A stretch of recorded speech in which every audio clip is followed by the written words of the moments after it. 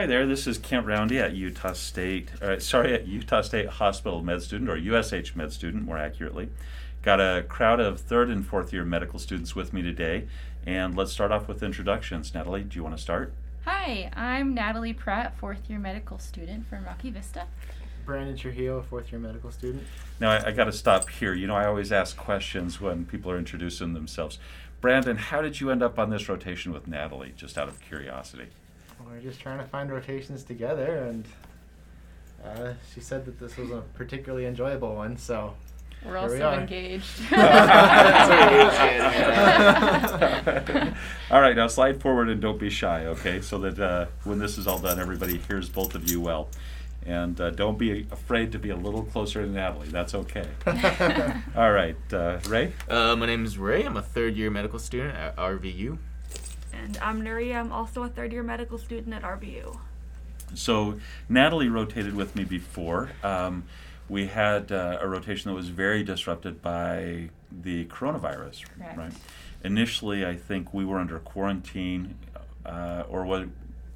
Did we start under quarantine, or did you have to step away because of quarantine? Second week, yeah. Second week, you were quarantined away from the unit. We, as a hospital, still didn't know exactly how we were tackling the coronavirus. But even before that, this was the first time you were here was technically a makeup rotation, right? Correct. Which still cracks me up. It bothers me that students have makeup rotations when they didn't get a crack at the first rotation.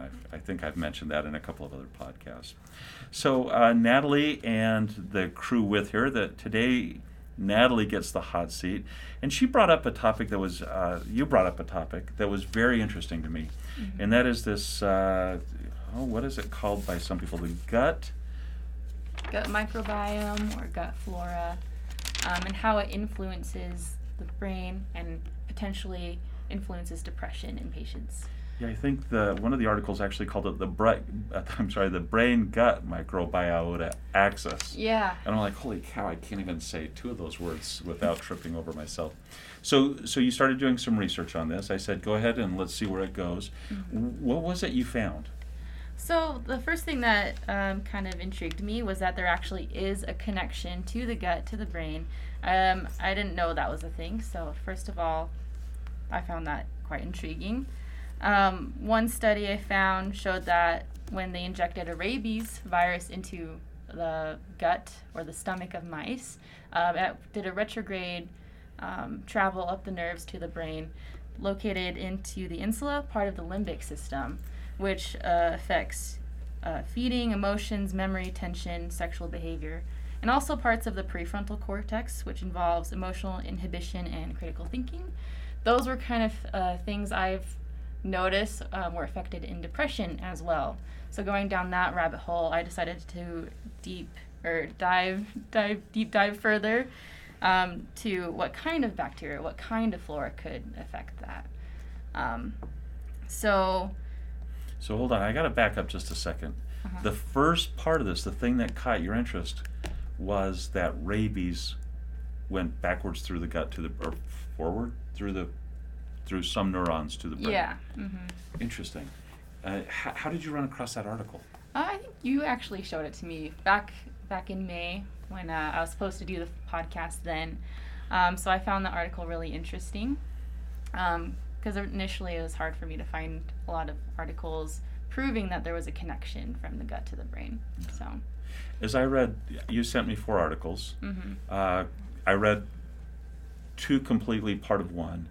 The part that seemed most interesting to me was that the connection between the brain and the gut seems to be the thing that's less disputed, right? That seems to be something that is a fairly well-accepted idea. That's what I've come across. Correct? Okay. And go ahead. I've now interrupted a lot. Keep going where you were headed. I like the direction you were going. Totally fine. Yeah, so that surprised me, but it seems to be well established in literature. So now the question that I came up with was what flora is causing this depression? Is it flora? Is it metabolites? What else could it be?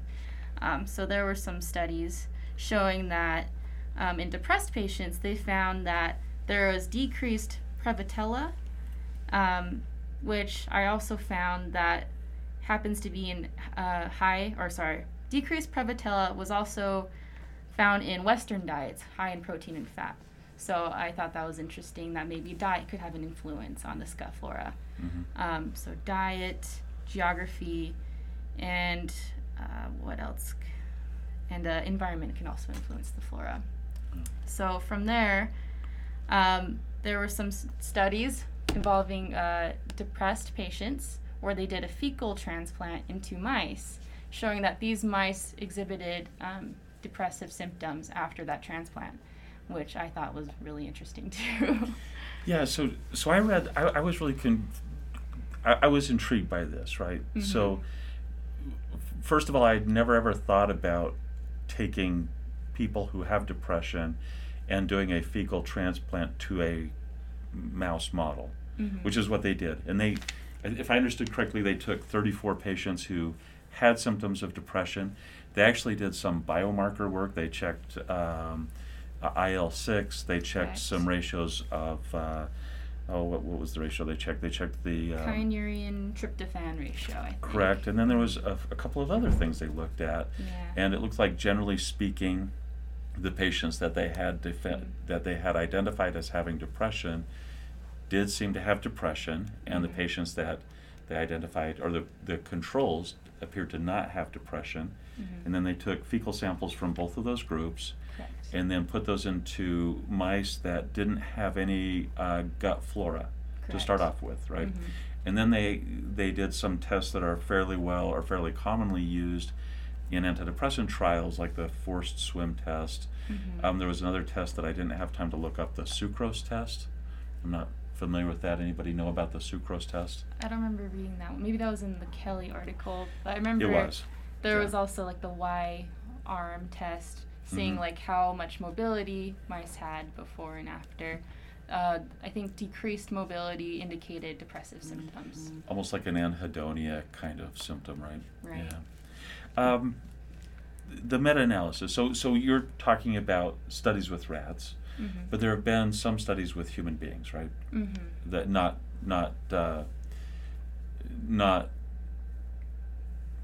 not very many, right? So what was your takeaway from the meta-analysis article that you pulled up? So the meta-analysis, is that the one on probiotics?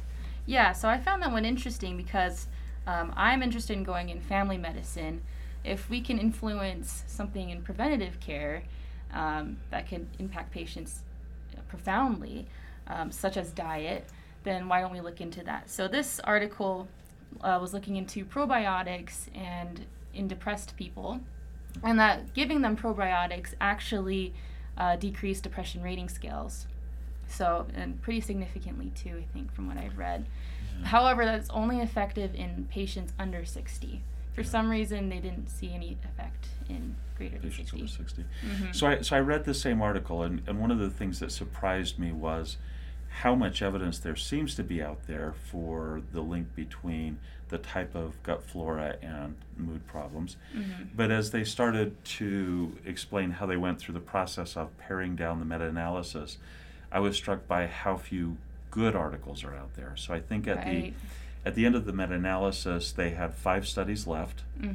that weren't repeats of the same data set, that had matched controls. Mhm. And with those 5 studies, I think 4 of those were actually in healthy populations. Let's give a probiotic to a healthy population Mhm. and see what happens. I was struck by the petrochemical workers. Why? Anybody know why you would target petrochemical workers for a study of probiotics? I don't know the It's answer kind of a to that. random population. Yeah, I was struck by that. And so most of the populations actually were sort of looking at healthy people and what happens when you ensure that there's a healthier gut flora. And I was struck by how well people stayed. Mhm. Right? So I'm gonna throw this out to the group here. I think I know why they were looking at healthy populations. Any ideas? Any takers on that one? All right, so tell me, let's start with our third year students, Nuria or Ray. Tell me what you know about depression. Depression, isn't there an imbalance between... Oh, sorry, gotta get closer. With depression, isn't there like an imbalance with serotonin? There seems to be something about serotonin. our model for many years for medications has been based on medications that either reduce the breakdown of serotonin, keep it in the cleft longer, and so forth, right? So stop the shut-off of release of serotonin, things along those lines. So yeah, there's a lot of speculation about serotonin, but we also have some molecules that seem to have mood effects that involve norepinephrine and dopamine as well. I know there are studies that have suggested that there is an inflammation component to depression. Yeah, seems like it. And in fact, that was one of the things that seemed to change, right? The IL-6 marker seemed to change with let's see, they seem to induce that with the fecal transplant. Whether it would improve with probiotics or not, I'm not sure I saw the answer to that in any of the things that I read. I think in one of the articles, I think it was the Kelly article, they Mhm. found that there was increased inflammatory metabolites, so IL-6, IL-8, TNF, cortisol, Yeah. in the depressed patient group. Yeah, there So- seems to be a lot going on with these molecules. And one of the other, we talk about all of these different hormones, and we're also aware of something called BDNF that seems to be a factor in depression, brain-derived neurotrophic factor. So the more richly dendritized a neuron is, the healthier somebody is, if I remember correctly. If not, hopefully somebody will make an addendum to the podcast at some point. So depression itself, we've talked about it before. Changes in sleep, changes in interest. In fact, that's what some of the models we talked about were, the anhedonia, right? Feelings of guilt, remorse, difficulty making decisions, lower energy levels, suicidal thinking, impairment in concentration, and changes in appetite, right? So if you were paying attention, I think I just went through SIG caps, but I put the S in the wrong place, right? Right. I moved suicide to the middle of that. And if you're questioning what SIG caps is, I think we have another podcast that talks about that somewhere. Right. The history of probiotics goes back a long way. In fact, I was surprised one of the articles said that the Greeks started to understand the issue of probiotics when they started fermenting cheese and maybe wine. Sounds about right. Yeah, so I tried to look up the article on that. Apparently there's a history of probiotics out there that from 1999 that's next on my list to read after reading through some of the articles you gave me. I think I got lost, though. I think I was there was a question before, why are we looking at healthy people? And the answer, I think, is in most of the articles that talk about probiotics talk about the burden of world health depression, right? So right now, the third most, I don't know if I'm using the right language here, the third most disabling or the third most significant illness in the world, according to the World Health Organization, is depression. And there's some evidence that it will become number 1 or number 2 in the near future, according to the articles we read. Disability, loss of function, loss of employment, loss of productivity from depression is very high. And from my perspective, I think that the direction the authors are going with these articles are that probiotics are a relatively simple way to protect people against depression. So if we can protect against depression, if we can have, something that's in the water, so to speak, or something that's widely available and inexpensive, then maybe we can reduce the amount of depression, the amount of mortality and morbidity from depression. Again, I don't think that those links are yet really tight. I think this is still in very early stages of science, but I think that's the direction that maybe these researchers are thinking. Hey, if we want to change the world, let's provide sanitation and change the world, right? Big changes to our health system.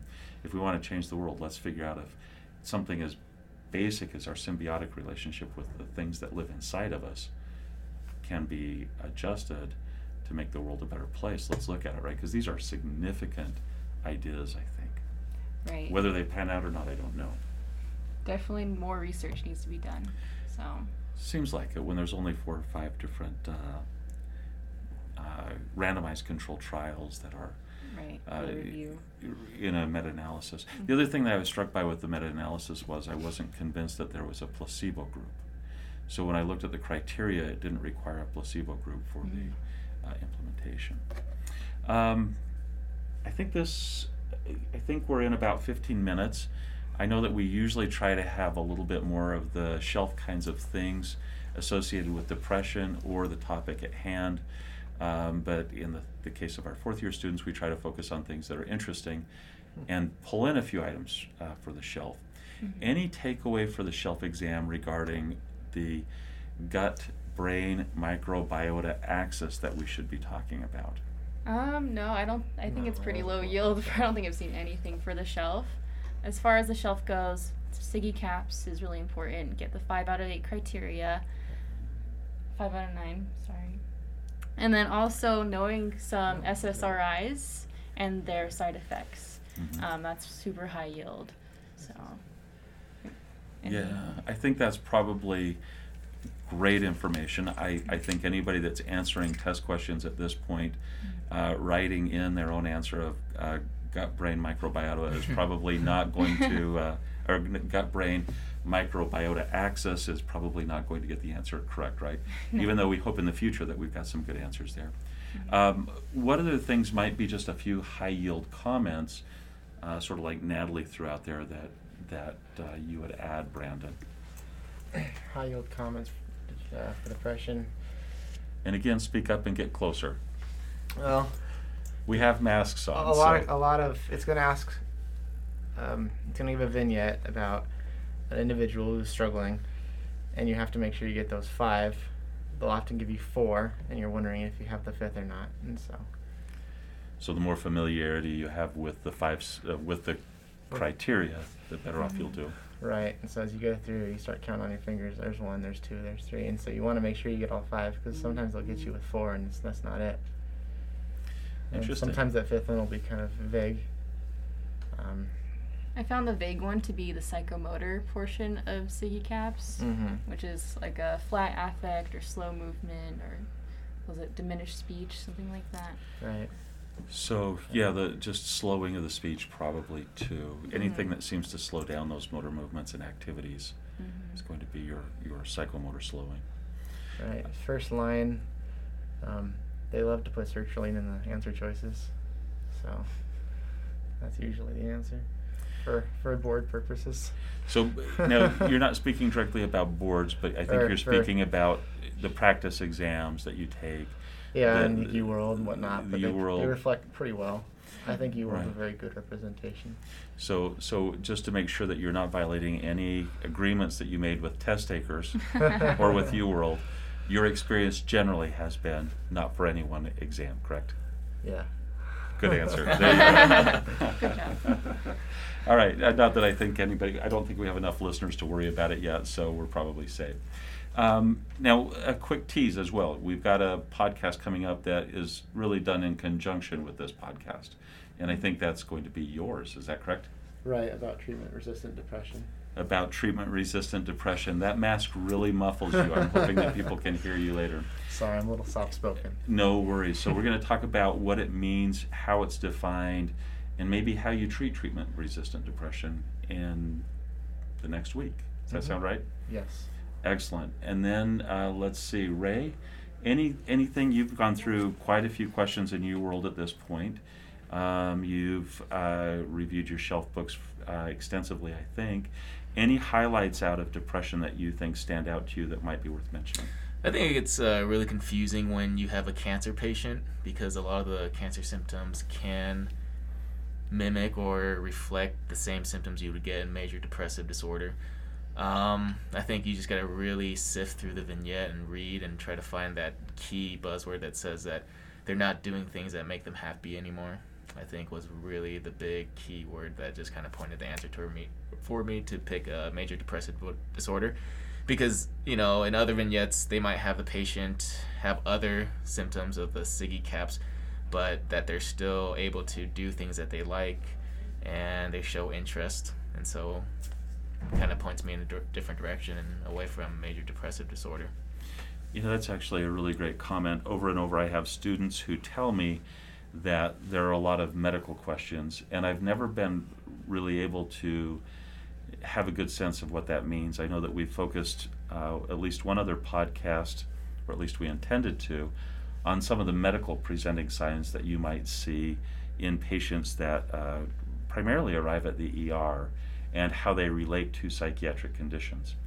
But I think you're talking about something very different, which is you have medical patients who physically don't feel well, they don't have a lot of energy, they're getting chemotherapy, their sleep patterns have changed, they don't eat because the chemotherapeutic agents can cause a lot of nausea. And then with all of those things going on, how do you actually know if somebody's depressed and not simply having problems associated with either cancer or the treatment of cancer? And I really like the way you've pointed out that some of those core features of depression that will still emerge even through the physical effects of the medications and the illness. And in fact, I often present on I have not often, but at times I present on bipolar disorder, and there's a fairly simple tool that was developed by Pfizer in relationship to the use of Zoloft or sertraline. Right? It was the brand Zoloft that Pfizer sold, and it is sertraline. It's called the PHQ-9. It's 9 questions that people can fill out month to month or whenever they come in for their visits to track how they're feeling. It's a fairly sensitive tool, not just to identify depression, but also to see how depression is either improving, worsening, or staying the same. And one of the things that always amazed me is I can tell people you can use the PHQ or the ASK, right? And I think you guys saw me as I practiced that presentation recently. And the ASK is fairly simple. You simply say something along the lines of, "Hey, are you depressed?" Right? And if somebody tells you they're depressed, there's a high probability that they are. That's a screening question, right? The PHQ would be a screening questionnaire, and obviously they would all require additional follow-up. But that, I think, speaks to the heart of the kinds of symptoms you're talking about. How do you feel about life? Right? And when the physical comorbidities are subtracted out or not possible to subtract out, what's left? And those are pretty significant parts of depression, I think. Nuria, Yes. any last thoughts, any things that you would add based on your study and your preparation for the shelf exam that's coming up? Only that you want to be careful when you're reading test vignettes that you can differentiate like unipolar major depressive disorder from bipolar disorder, and that you don't confuse other disorders that might have depression-like symptoms that aren't depression, because I do find, especially with bipolar disorder, they will try to trick you by giving you some hint of hypomania, and if you don't catch that, you will get the question wrong and be led in the wrong direction. All right, so the last thing we'll do before we stop then, I know we should have stopped about 7 minutes ago to make this podcast better timed. Something that would be in the differential for bipolar depression, I'll start. Unipolar depression. Dysthymia. Ooh, good. This is a tough one. It's like on the spot, right? It's escaping me. See who has the next It's a one. really short one. How about adjustment disorder? How about cyclothymia? How about one of my favorites, related to a song that we talked about last week? Oh, I think it. Shift work Nuria had disorder? it. Yeah, circadian rhythm, sleep disorder, shift work type, right? Yeah. Yeah, because you start getting those depressed mood symptoms quite commonly. I was going to say hypothyroidism. Hypothyroidism, even a great one. Anything else that might be in the differential? I'm sure there's more. Pseudodementia. Pseudodementia. Right. So that would be, I think, a depression that looks like dementia, right? The Good. name's really escaping me. It's been a while since I've taken the shelf, but it's basically major depressive disorder, but of a very short time period before you reach the 6 months. I think that was the adjustment disorder. Is that? I think that's Is an that- adjustment yeah. disorder. Yeah. I was trying to think if there was something like with schizophrenia where you have a. Like a 6 month. That's the thing with these terms; they're very dependent on the time since diagnosis. Yes. can That's, have, that's also a key for Shelf. life. Yeah. Yes. We've talked about that before. Ray, you had a thought. I think we can consider bereavement or persistent bereavement. Oh yeah, what a great one. That's a great addition to the differential. And on that note, should we call it a day? Yeah. Sounds good. Is there an exit quote we said? No. Team No. out. Team out. We might have to. Perhaps we need an exit quote, and if we do develop one, it will be team out. And I like it. thanks to Ray Leaving for my that. mark. All right. There we go. Thanks, everybody. Thank you.